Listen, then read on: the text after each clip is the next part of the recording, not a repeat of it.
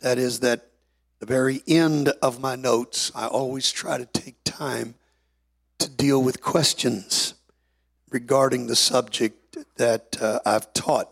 And so we're going to do that today as well. 1 Peter chapter 3, this is the same verse that we read when we did the question and answer portion on the Godhead.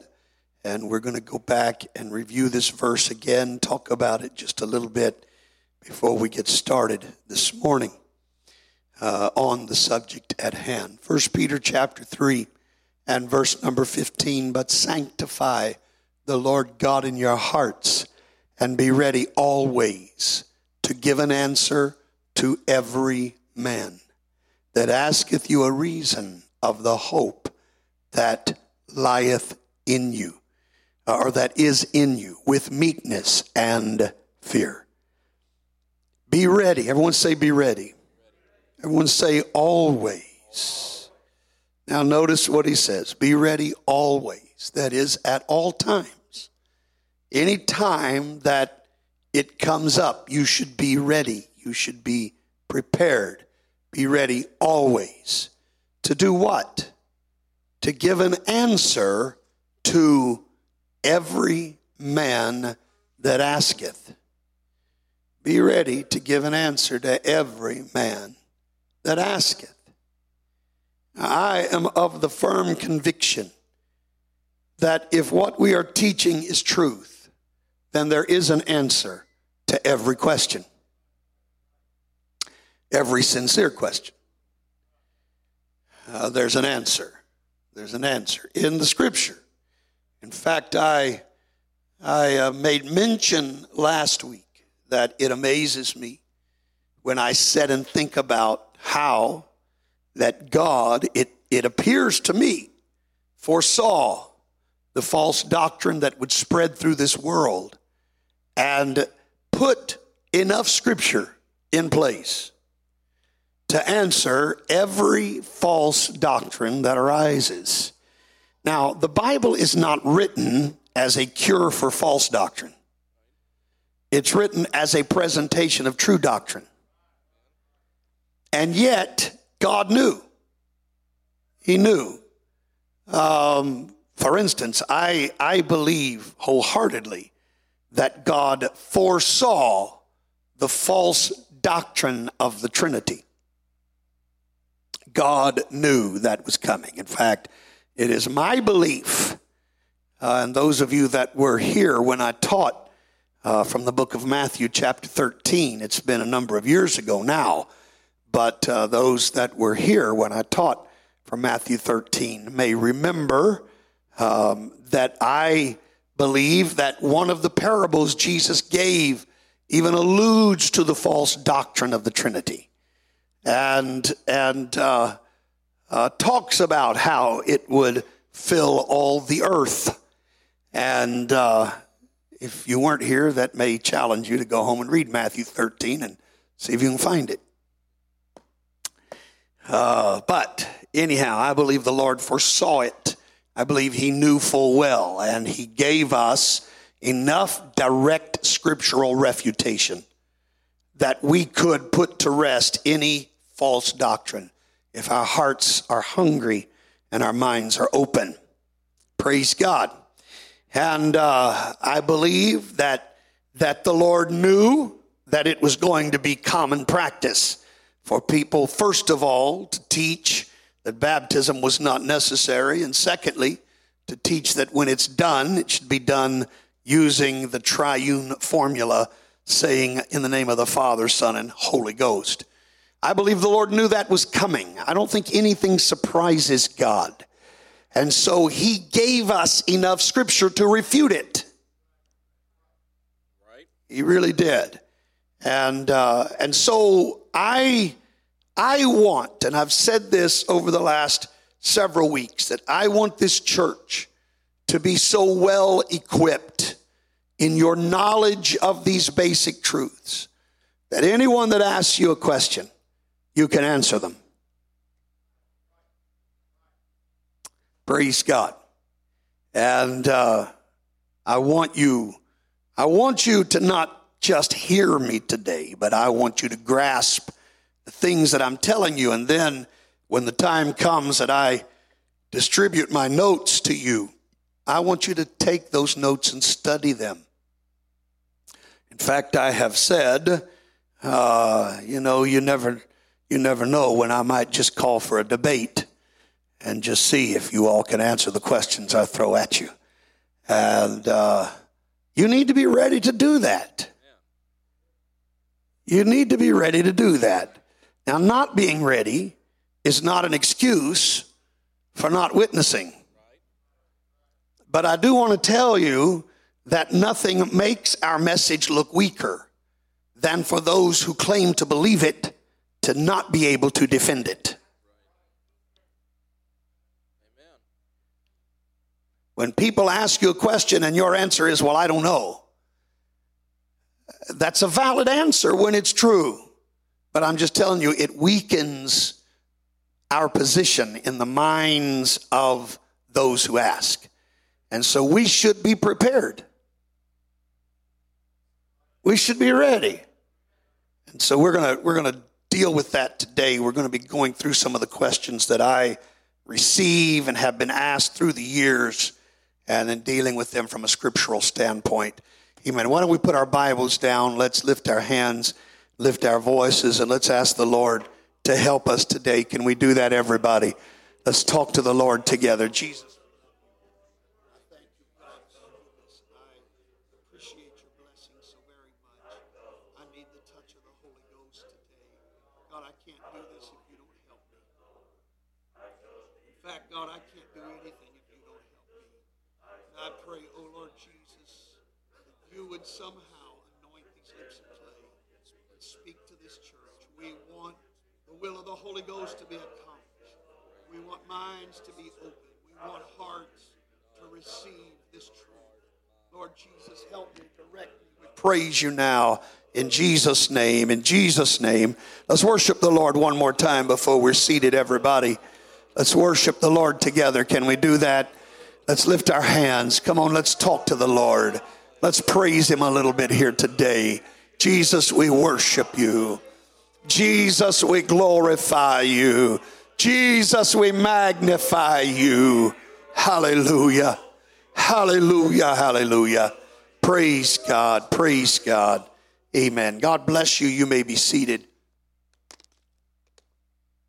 I don't want to spend a lot of time in review, but I do want to try to hit just a few highlights of the things that we have covered over the last several weeks. And I would encourage anyone, whether you are here in this service or you listen online, listen to the recording later, I would encourage you to get a copy of all of the lessons on this subject and go back through and study it. In fact, I encourage folks that you really ought to take notes while listening to a recording, because you can stop the recording and continue your notes and you don't miss anything. And you get a much more accurate set of notes by doing that. But let me do a brief review this morning. We've talked about how that the Apostle Paul, I believe, is, as the writer of Hebrews, whoever the writer was, the author of Hebrews, listed the doctrine of baptism in Hebrews chapter 6 as part of the foundation of the true church. We've talked about how important that foundation is, and if the foundation is not what it needs to be, then the building is not going to stand. Amen. And part of our foundation is this doctrine of baptism. It's not one of those subjects that's just kind of like a spare tire. It's nice to have it, should you ever need it, but you can make the trip without it. I'm telling you, baptism is not that way. Baptism is not that way at all. Baptism is part of the transmission. Amen. You're not going anywhere without it. You're not going to make any progress without it. And it's a part of what the church is built upon. Amen. We've discussed the fact that Ephesians 4 and 5 says there is only one baptism.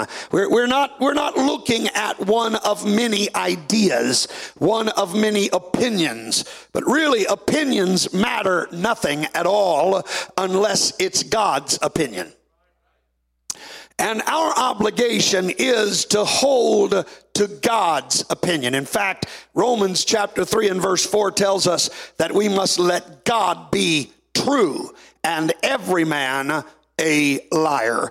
And so it's not about who does it. It's not about how many do it. It's about what does the Word of God say. And if the Word of God says it, it doesn't matter. If every church on earth does it differently, it doesn't make it right. The Word of God is what is right. It is the only source of absolute truth. The problem is we've got traditions that we've hung on to, and we've allowed those traditions in many cases to override the truth as set forth in the Scripture. One of the truths that we declared over the last several weeks was the fact that you must be baptized in order to be saved. We looked at the commands of Jesus himself, and Jesus made it very, very clear that without water baptism you will not enter into the kingdom of God. I don't care how many crusades a man's preached. I don't care how many thousands have been in that crusade. I don't care how many wonderful sermons he's preached or how many people feel like they've been blessed by his message. If he's not been baptized according to Jesus, he's not going to enter the kingdom of God.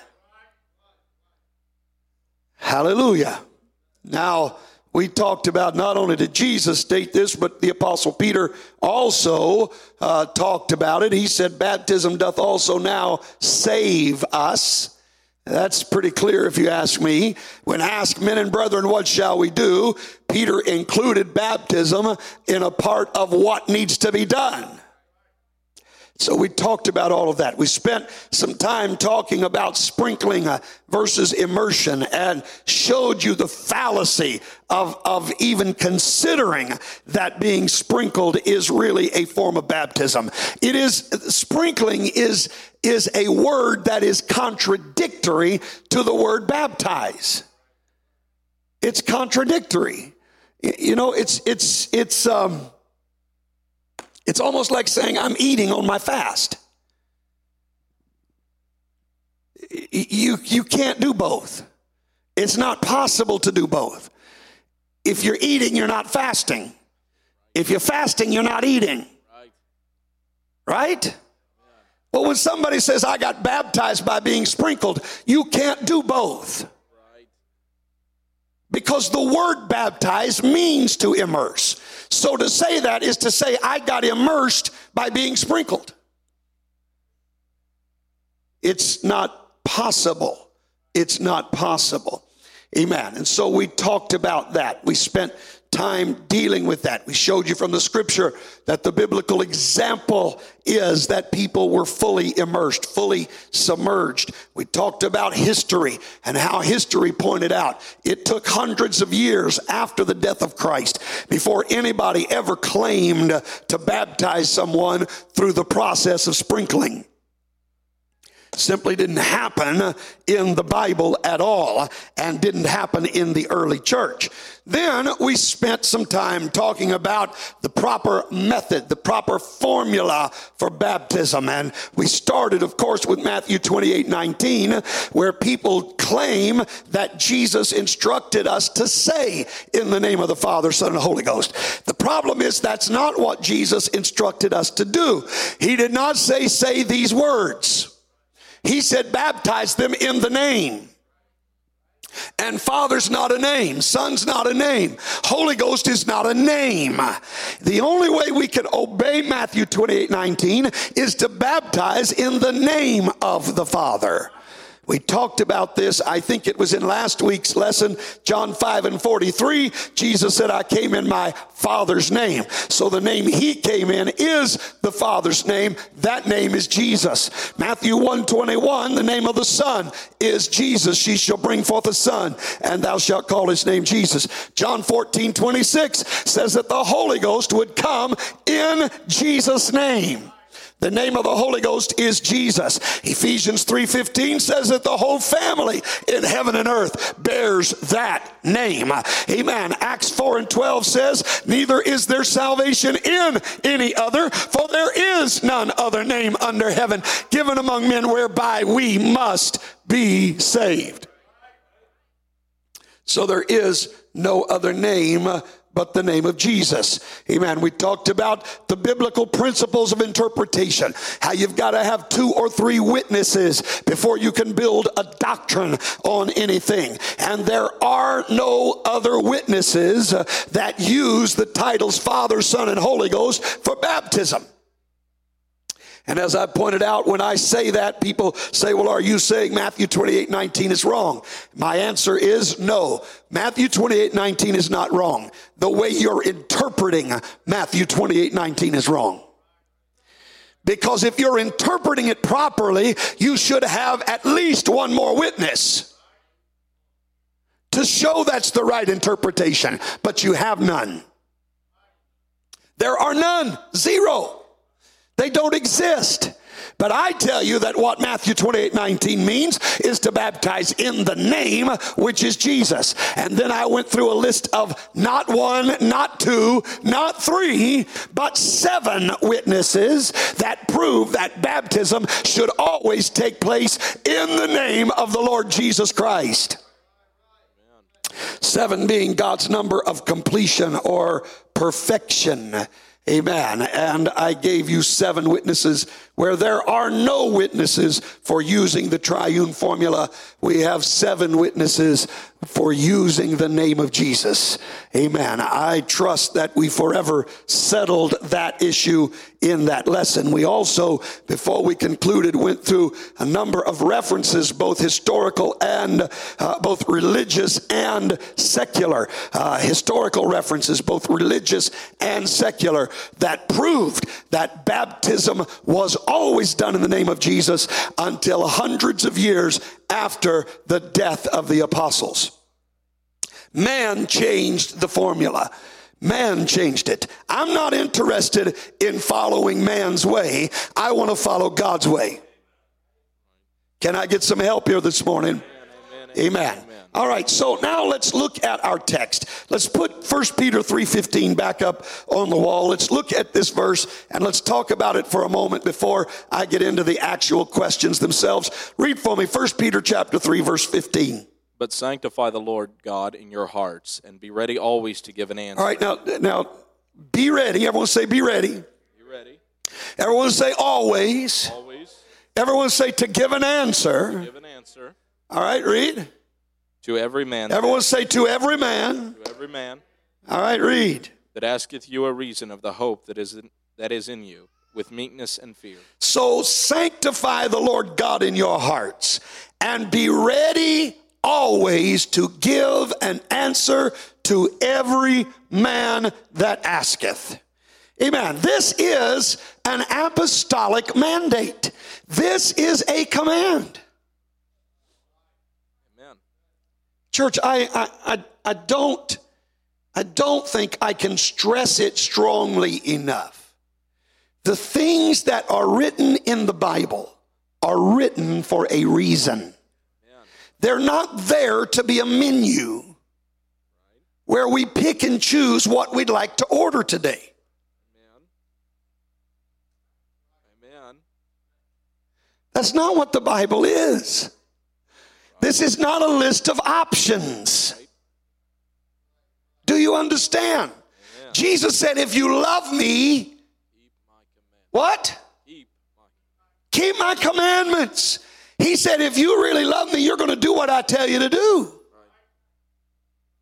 Now, he said that the way we believe on him is through the word of his apostles. So I'm telling you that whatever the apostles commanded in the scripture, we are obligated to obey. Yes.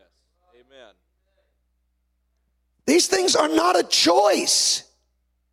I'm telling you, and I say this in Africa, I say it here.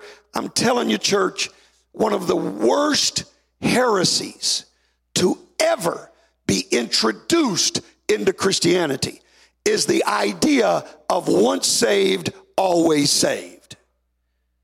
That is such a false doctrine. It is such a lie. And I'm telling you, it promotes absolute deception. Because people think they can do whatever they want to do and they're still going to be saved. And I'm telling you, we've got one God apostolics who would never admit they believe that, but they live their lives as though they believe that.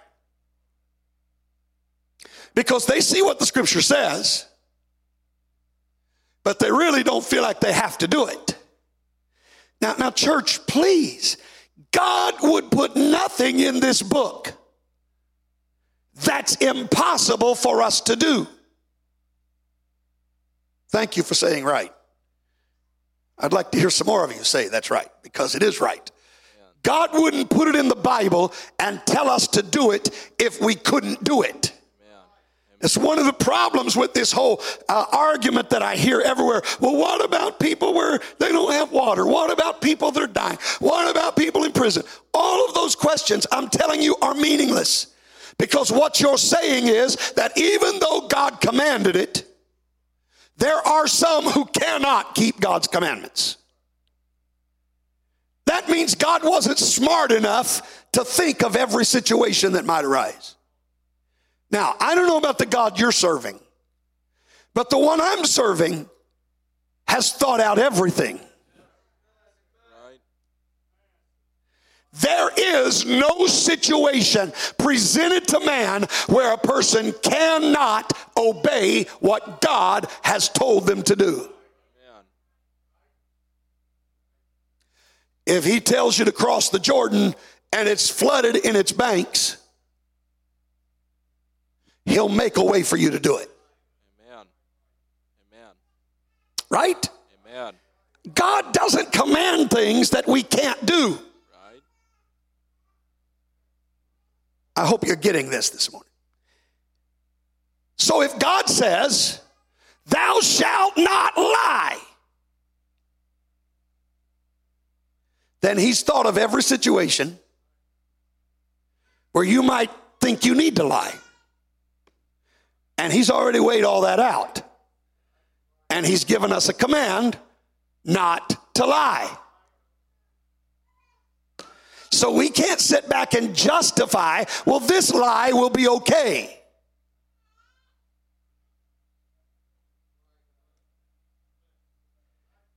Hallelujah. When God says, thou shalt not steal, he means that. Thou shalt not covet, he means that. Now, he didn't say it would always be easy for us to do it, but I'm telling you, it will always be possible. Do you understand the difference? And here's where in 2018 we run into problems. Because, let me be very careful so I don't come across as some old fuddy-duddy here. Let me tell you, we live in a generation where we want everything to be as easy as possible. We want the least resistance. We want the least amount of difficulty. We want the least amount of challenge. We really do. It's built into us. And we don't want to have to pay a price for something. We want to do it as easy as we can. And God didn't promise that keeping his commandments would always be easy. I'm just telling you they will always be possible. Sometimes it's going to take quite an effort on our part. I don't want to get too sidetracked here, but if I do, I do, and I'm about to, so here we go. But while we were gone, I mentioned to the church that when I got ready to book my tickets, it would save us $250 per person, which you don't have to be very good at math to figure out that's $500 for both my wife and me if we would wait and fly home on Friday. And so I opted to save $500. I think anybody else would do the same thing. So that gave us an extra day, and I was within 3 hours where my sister-in-law lives. We were within 3 hours of the Gettysburg battlefield. And so we opted to take that extra day and drive down to Gettysburg and to stand on that battlefield and to view that cemetery. And we toured the museums, and I had quite the refresher course in that unbelievable battle that took place, where tens of thousands of men gave their lives for what they believed in. Whether north or south, they were fighting for what they believed in. And they were willing to put their lives on the line. Now, I'm telling you, when you stand there and you look at and you read and you hear what it cost them to do what they did, the unbelievable agony and anguish. Some of them, 17, 18 years old. Some of them fighting against their own relatives and friends.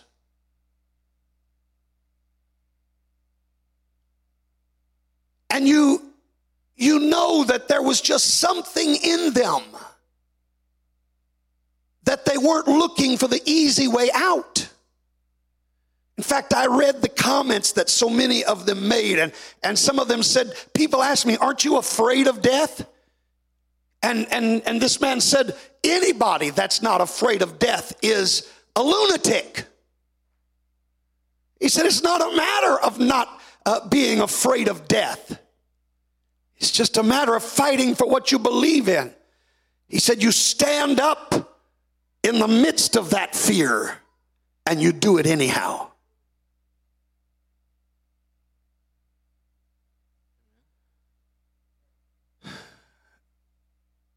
The mindset of those tens of thousands who fought and suffered and died was never, let's do this the easy way. Amen. Oh, now there were those who were writing, the media, the ones who didn't have to put the rifle in their arms and the knapsack on their back. They could sit in their comfortable offices and write. We don't need all this wasted bloodshed. And why can't we all just get along? I mean, they didn't say that back then, but it was the same idea. And I'm telling you, it's easy for them to say it, but we were a nation that was in the midst of being divided, and in fact was divided at that point. I mean, you do understand that those southern states seceded and formed their own country. And what was the United States of America became two separate countries.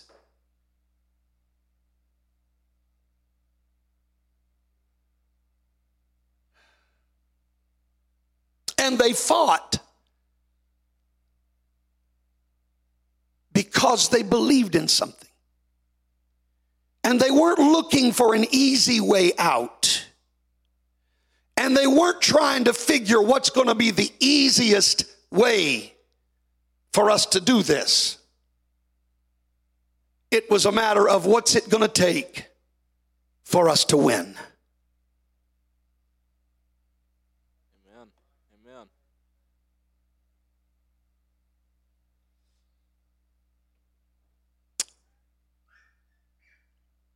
Somehow the church of the living God has got to reach a place that we shake off this attitude of how's it going to be easy for us, and instead adopt an attitude of what's it going to take for us to win.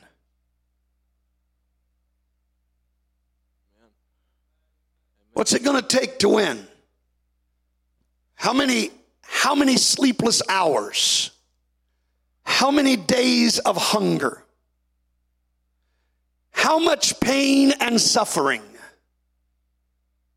What will it take for us to win this war? Now, I'm going to tell you, there's enough going on in my mind right now. I somewhere down the road, you can just count on, there's a sermon. I told my wife as we walked through the Civil War Museum, I said, there's a sermon in here. There's a sermon in here. There's a number of factors that led to the ultimate victory of the Northern Army. And they're interesting factors.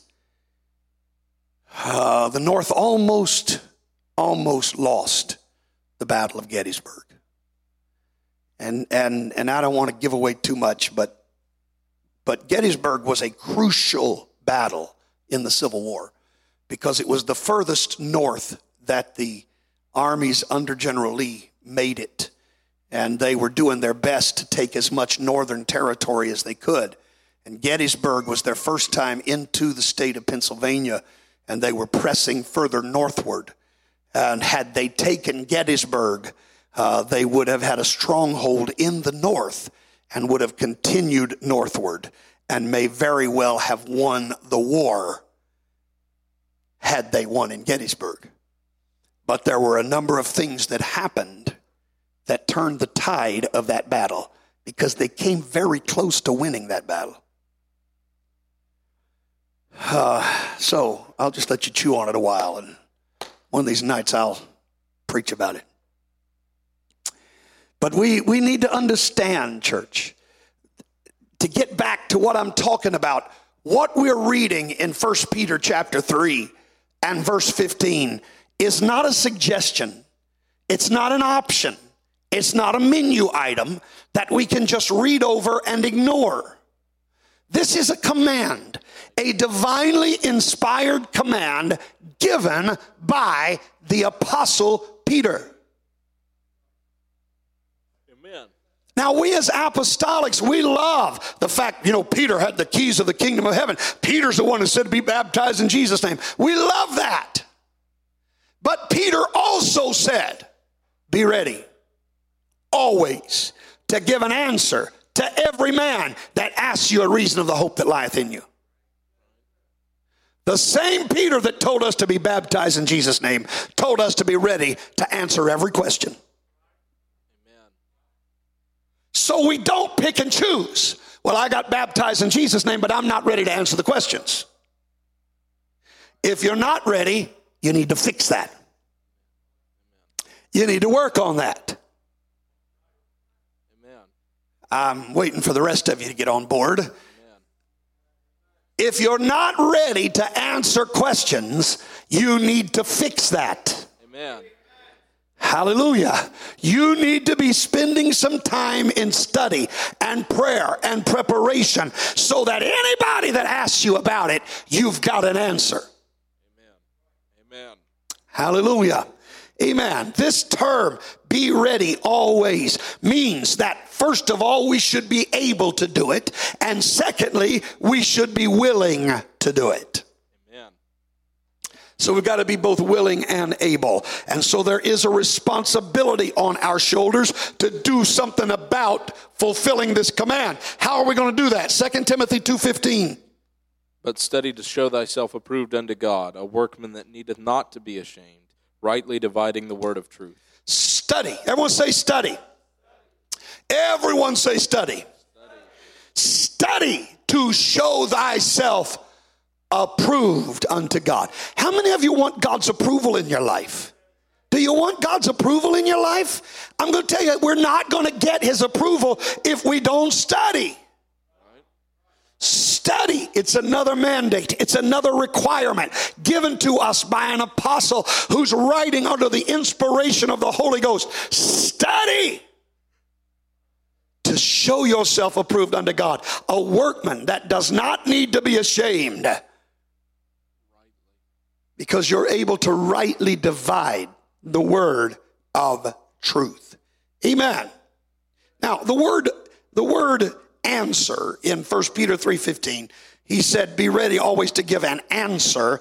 It is from the Greek word from which we get our English word apology. Now we've kind of changed the meaning of an apology. An apology to us today means to say we're sorry for something. But the word in the original really means to stand in defense of something.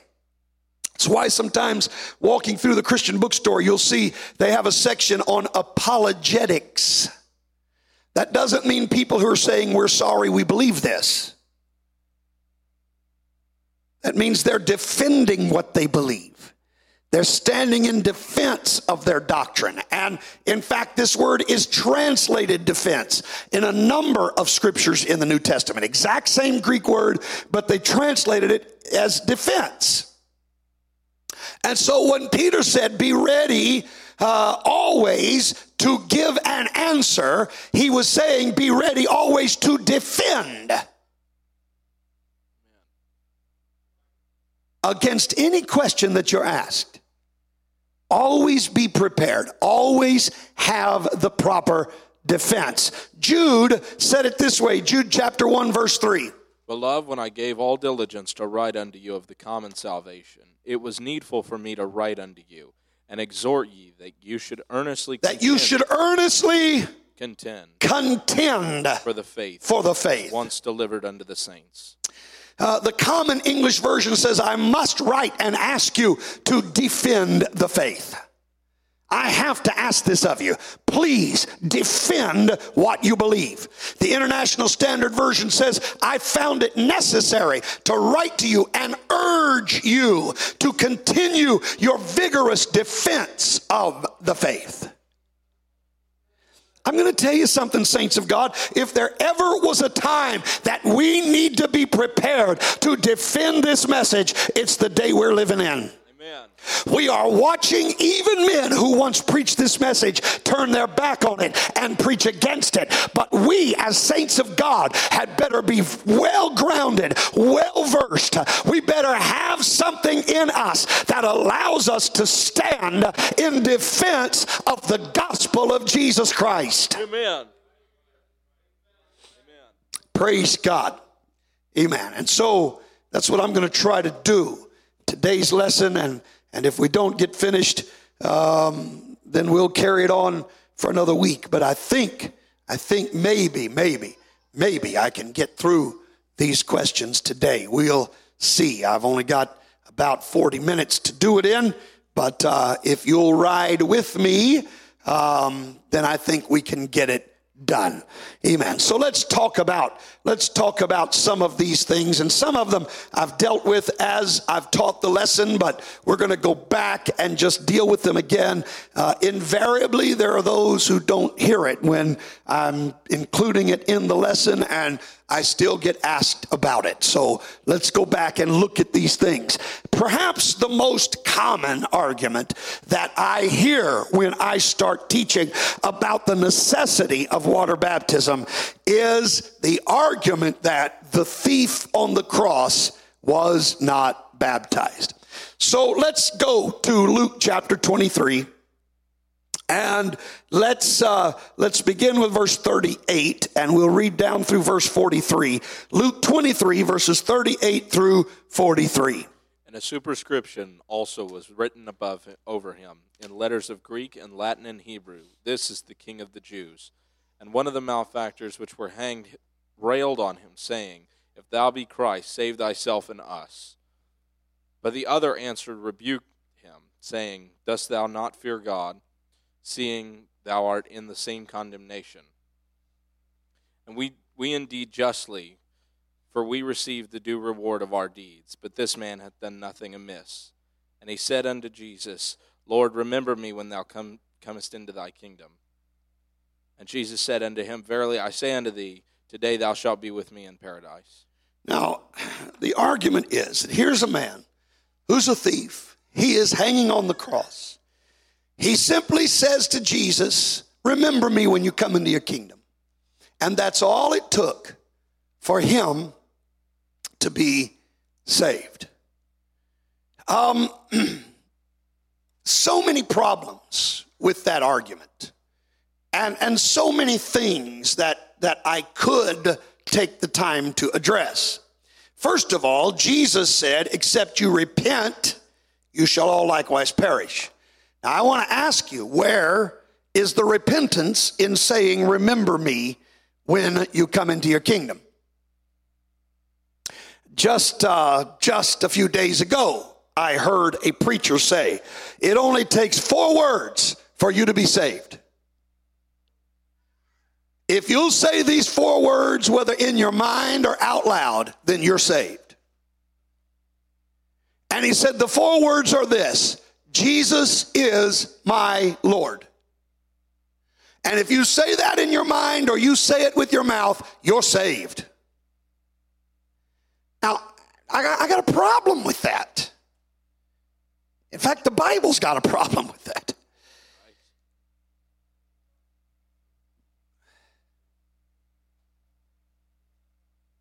Jesus said, except you repent, you're going to perish. Now, where's the repentance in saying Jesus is my Lord?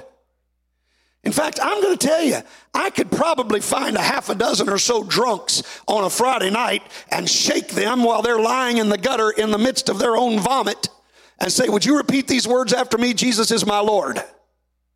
And get them to say it. Does that mean they're saved? Well, of course not. Simply speaking words with your mouth is not what saves you. Jesus said, unless you repent. Saying that he's your Lord doesn't make him your Lord. Jesus said, if I am your Lord, then you should do the things that I tell you to do. Now, second thing about this thief on the cross is, first of all, the second thing is this, that you don't know whether he's ever been baptized or not. You don't know. He didn't get baptized after he said this to Jesus. But you don't know what brought him to this moment. You don't know the history of his life. Can I tell you, I'm not proud of the fact, but there have been a few people I've baptized that later turned out to not be genuine. And there are some people I baptized that later turned around and really messed up, even though they were genuine when they started. But they later messed up. Hello? You ever heard the term backslider? I'm telling you, we don't know what might have happened in the life of this thief. We don't know if John the Baptist baptized him or not. He may have been a backslider. Hello? But the biggest problem with all that is this: when did the church begin? Pentecost. On the day of Pentecost. Prior to Pentecost, there was no church.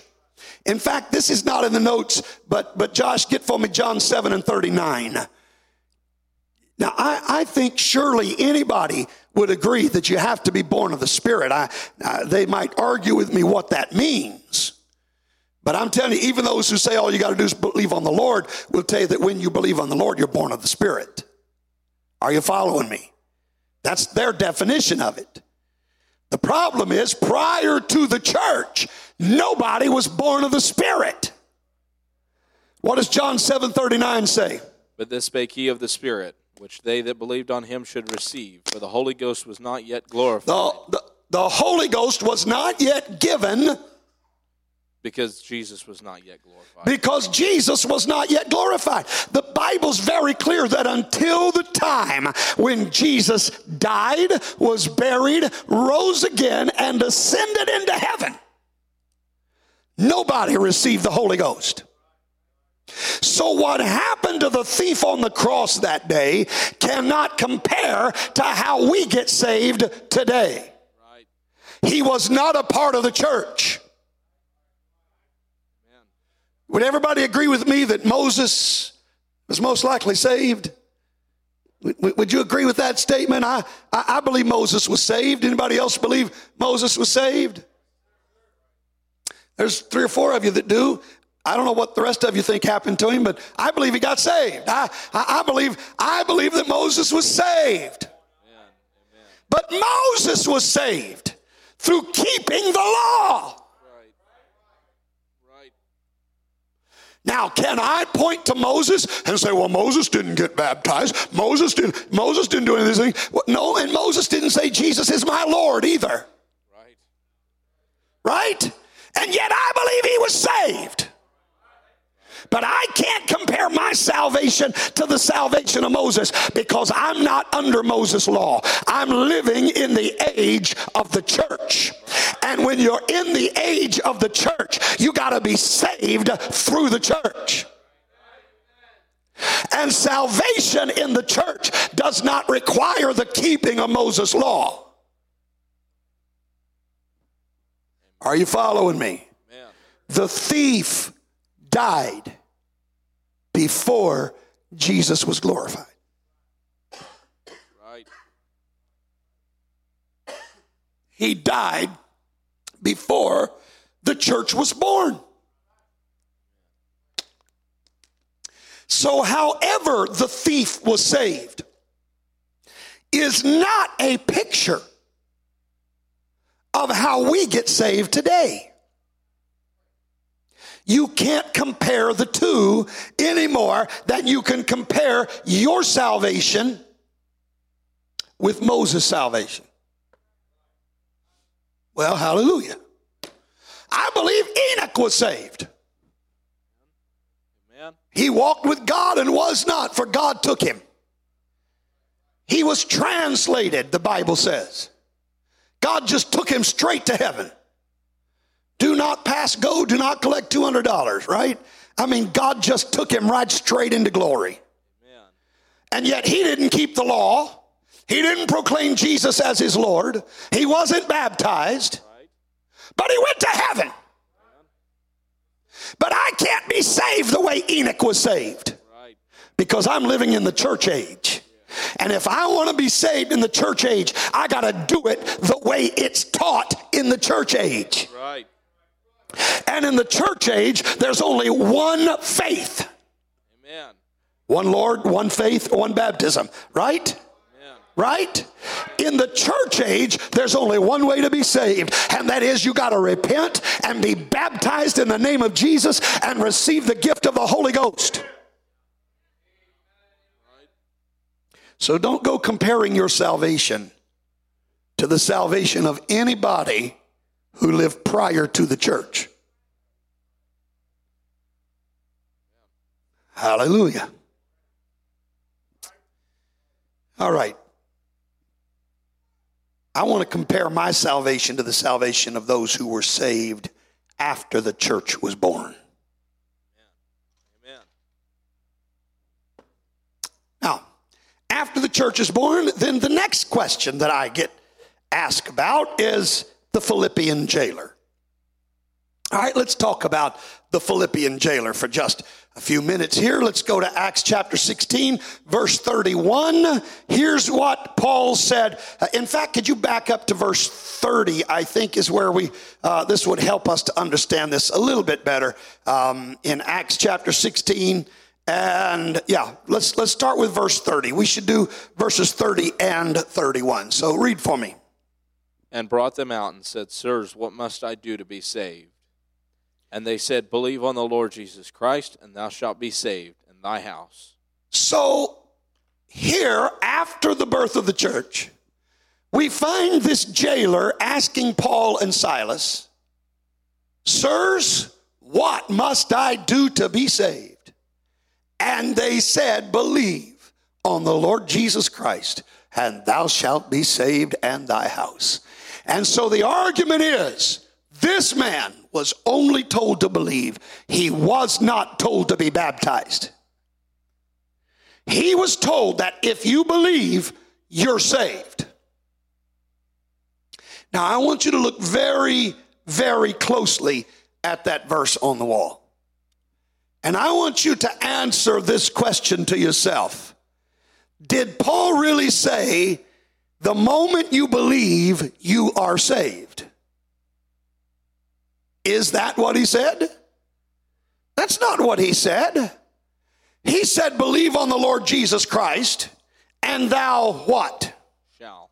Thou shalt. That's future tense. Believe on the Lord Jesus Christ, and thou shalt be saved, and thy house. Now, please follow with me. If what this verse means is that the moment you believe, you are saved, then I submit to you that the moment the jailer believed, his entire family was saved, whether they believed or not. Because that's what Paul said.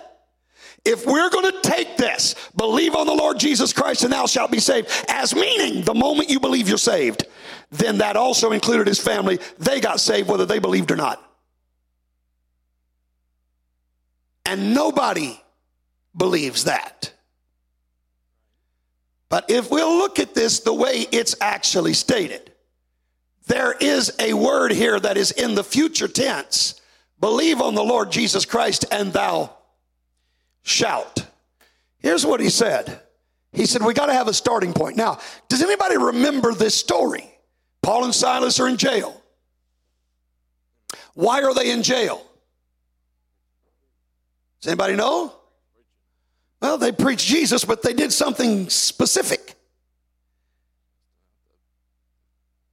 They had, let's back up and give you the whole scenario. You'll remember this once I tell you, but we've got to get it all connected here. But there was a vision that appeared to Paul, somebody from Macedonia, Philippi, saying, come over unto us and help us. So Paul and Silas went over there. This is the first time that anybody's gone into this place to preach Jesus. They get there and they're being followed by a woman possessed of the devil. And she's saying, these are men of the Most High God. Hear ye them. They show us the way of salvation. Hear ye them.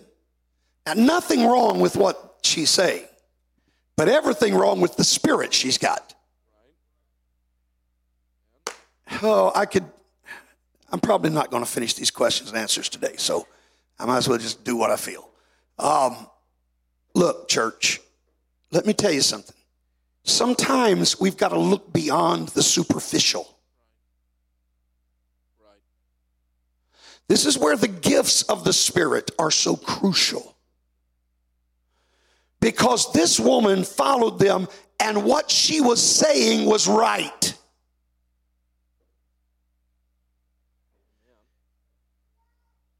And what put Paul and Silas in prison was because they cast the devil out of this girl.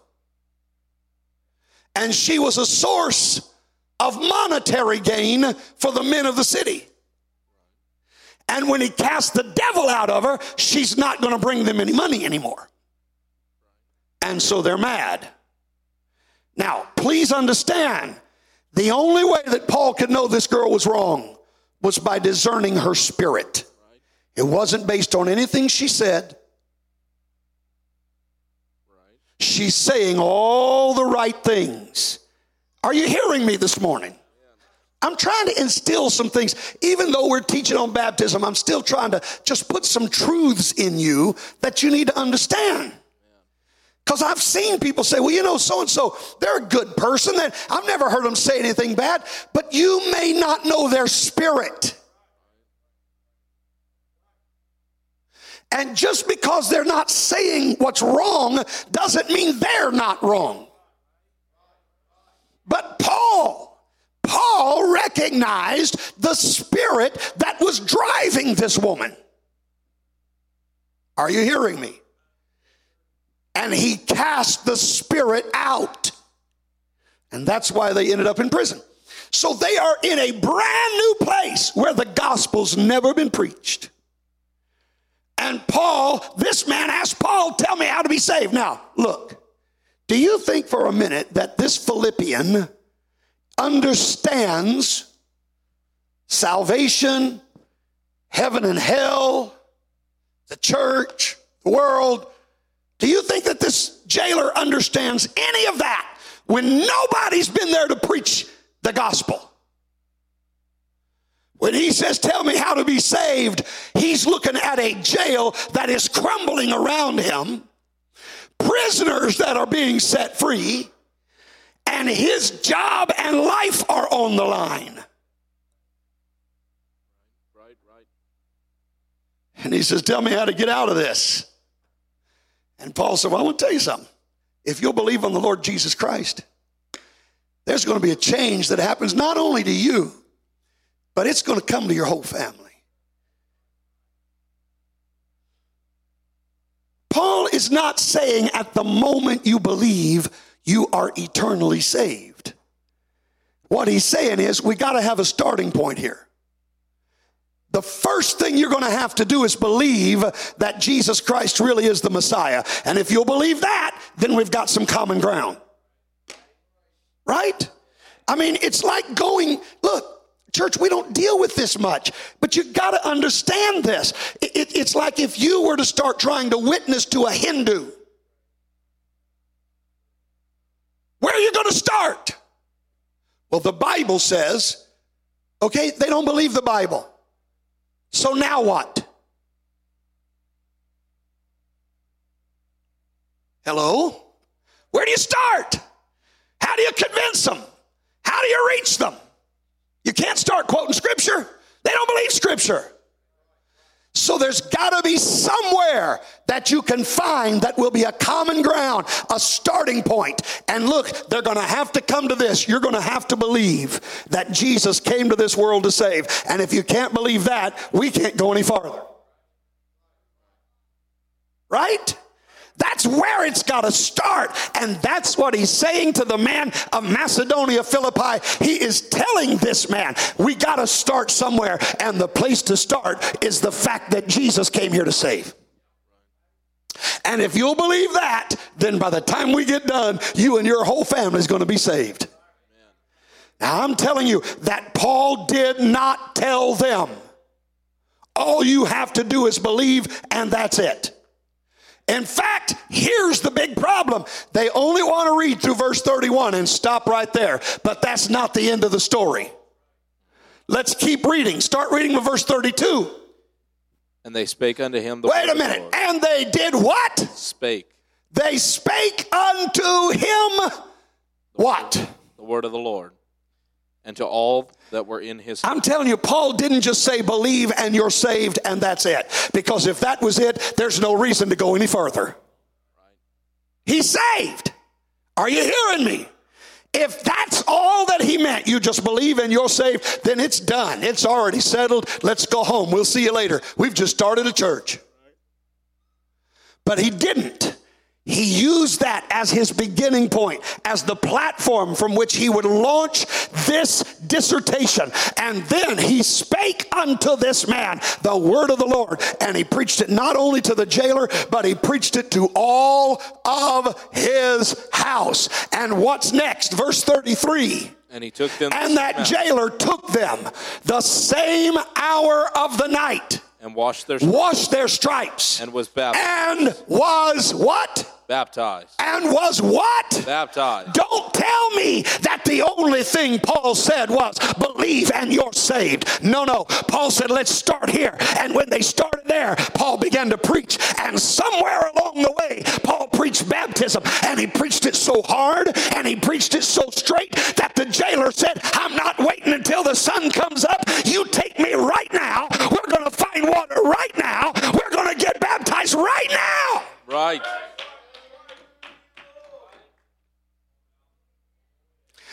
You understand that for this jailer to take these prisoners and wash their stripes and get baptized, he was putting his own neck on the chopping block. He could have been he wouldn't have just lost his job. They didn't have a union in Macedonia, Philippi. He wouldn't have just lost his job. He'd lost his life. He was risking everything. I'm telling you, Paul preached baptism so strong that the man said, I'm not waiting. We're going now. Our whole family is going now. Every one of us are going to get baptized right now. Well, praise God. Amen. Hallelujah. Amen. So don't tell me that that's all Paul said. It's not all he said. Look, when we talked about the laws of Bible interpretation, I mentioned to you the law of first mention. Anybody remember that? Anybody remember me talking about the law of first mention? I stated to you that in first mention, we are often given details that may not be given in subsequent mentions. You understand? One person understands. Let me see if I can say it again. The first time that the Bible talks about something, it gives us lots of details. But when it talks about the same thing later, it may not list all of those details, but it doesn't change the facts just because the details aren't given. Right. All right? It's like saying, you know, I had a bacon and lettuce and cheese double decker sandwich, and it had ketchup and mayonnaise and mustard and 3 slices of bread. Is anybody getting hungry yet? And I go through and list all the ingredients on this double decker sandwich. And then I come back later and said, oh, and by the way, it was so good, I had another one. In saying another one, that doesn't mean that I left all those ingredients out. You understand it because of the first mention. The subsequent reference includes everything said in first mention. So I'm telling you, first mention of the plan of salvation in the church age is Acts 2:38. That says, repent, be baptized in Jesus' name, receive the Holy Ghost. That's first mention. Anything after that, when it refers back to people being saved, it may not list every ingredient. But it doesn't mean those ingredients were not present. Right. Amen. You're expected to just accept what was said in the first mention and know that carries all the way through. The example we gave to you from Scripture was the days of creation, that God created certain things on certain days. There's nowhere else in the Bible where it talks about the specific days and what was created on each individual day, except in Genesis chapter 1. But when the Bible later talks about creation, just because it doesn't say that on day 1 he separated light from darkness, that doesn't change the fact of that detail. If it says he created the world, we know the details because of Genesis 1. Right?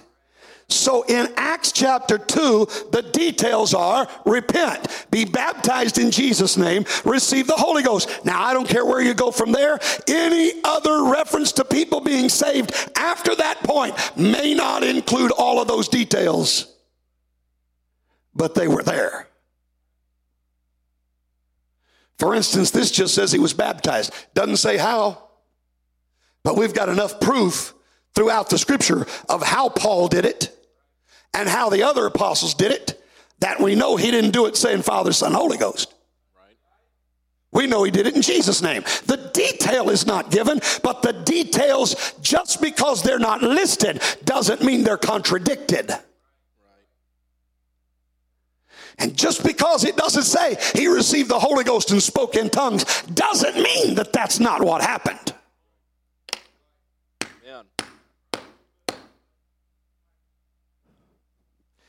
I just, some reason I feel like I'm not quite getting this across the way I want to. So let me try one more example before we move on into the next question. Let's go over to Acts chapter 8.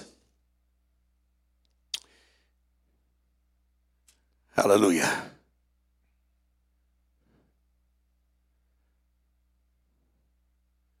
Praise God. In Acts chapter 8, and this is not in the notes, Brother Josh, but just help me out if you would. Let's start with verse 15. Acts chapter 8, verse 15, and let's look at this. Acts 8, verse 15. Start reading for me. Who, when they were come down, prayed for them, that they might receive the Holy Ghost. For as yet was fallen upon none of them, only they were baptized in the name of the Lord Jesus. Okay, so we know they were baptized in Jesus' name. That's specifically mentioned here. All right, read on. Then they laid their hands on them and they received the Holy Ghost. Oh, well, they received the Holy Ghost, but the Bible doesn't say they spoke in tongues. So there are people who will say, because it doesn't say it here, it didn't happen. I submit to you, first mention tells us what happens when somebody receives the Holy Ghost. Amen. They speak in tongues. Right. Now, the Bible doesn't specifically say they spoke in tongues, but let's see what it does say. Verse number 18 says this. Saying, give me... No, you skipped one. Verse 18. Sorry. When Simon saw that... And when Simon... That they'll lay... Wait a minute. When Simon saw that through the laying on of the apostles' hands, the Holy Ghost. Now look, if receiving the Holy Ghost is just something that happens inside your heart without any kind of outward evidence, how did Simon see it happen? Right. How did Simon know? These people already believed. They already had great joy. There already were miracles. Right? I mean, we can go back and read those verses. Maybe we should. Maybe I should have started earlier than that. Let's go back up then and see. Just start reading with verse 9. And I know it's difficult. You got to read and change verses on the screen and all that. But let's do what we can. Let's start with verse 9. And I tell you what, if you'll keep up, I'll read. All right? So you just keep up with me here. There was a certain man called Simon, which before time the city, in the same city, used sorcery, bewitched the people of Samaria, giving out that himself was some great one. Verse 10. To whom they all gave heed, from the least to the greatest, saying, this man's the great power of God. Verse 11.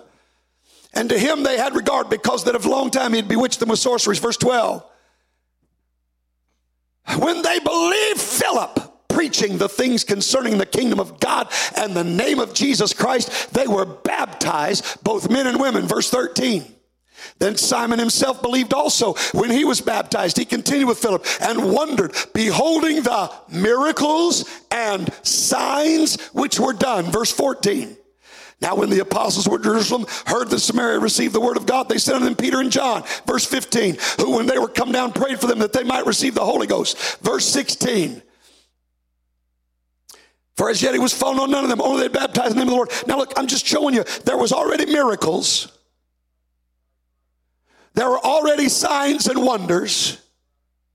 There was already great things taking place. In fact, I should have started with, I didn't start enough. Let's back up a little bit. Let's go back to verse 6. Verse 6. Acts chapter 18, verse 6, the people with one accord gave heed to those things which Philip spake, hearing, seeing the miracles which he did. Verse 7, unclean spirits, crying with a loud voice, came out of many that were possessed with them. Many that taken with palsies, were lame, were healed. Verse 8, there was great joy in that city. I just want you to see, demons are being cast out, miracles are being performed, the people have got joy, they all believe. Amen. So what sign is there for Simon to see something's different now?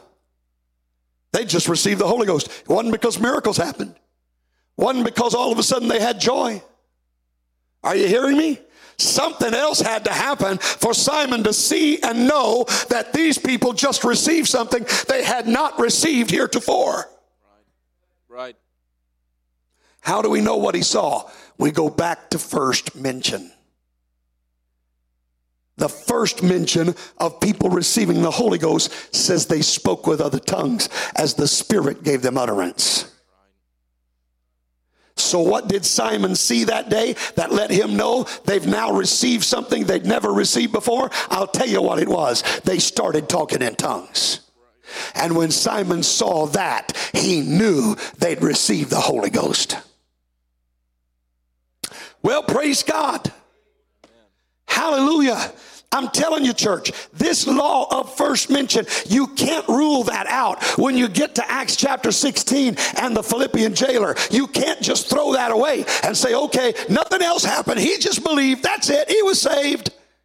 No. To do so is to not interpret the Bible properly.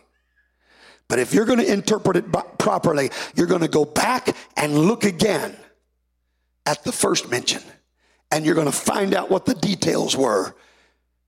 And you're going to apply those same details to every instance thereafter. Amen. Let's stand. I'm going to stop right here before I get into another situation. Amen. Let's lift our hands to the Lord. Come on, let's love God. Let's thank Him. I love you, Jesus. I love you, Jesus. Hallelujah, hallelujah. I love you, Savior. I love you, Savior. Come on, let's thank Him for truth today. Let's thank Him for truth today.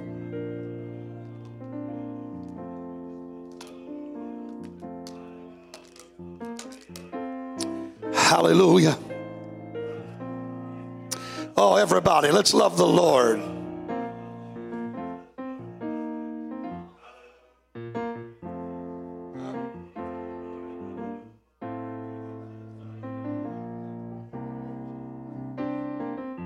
I love you, Jesus. I love you, Jesus. Come on, let's reach out to the Lord. Let's thank God for truth today. I'm so thankful.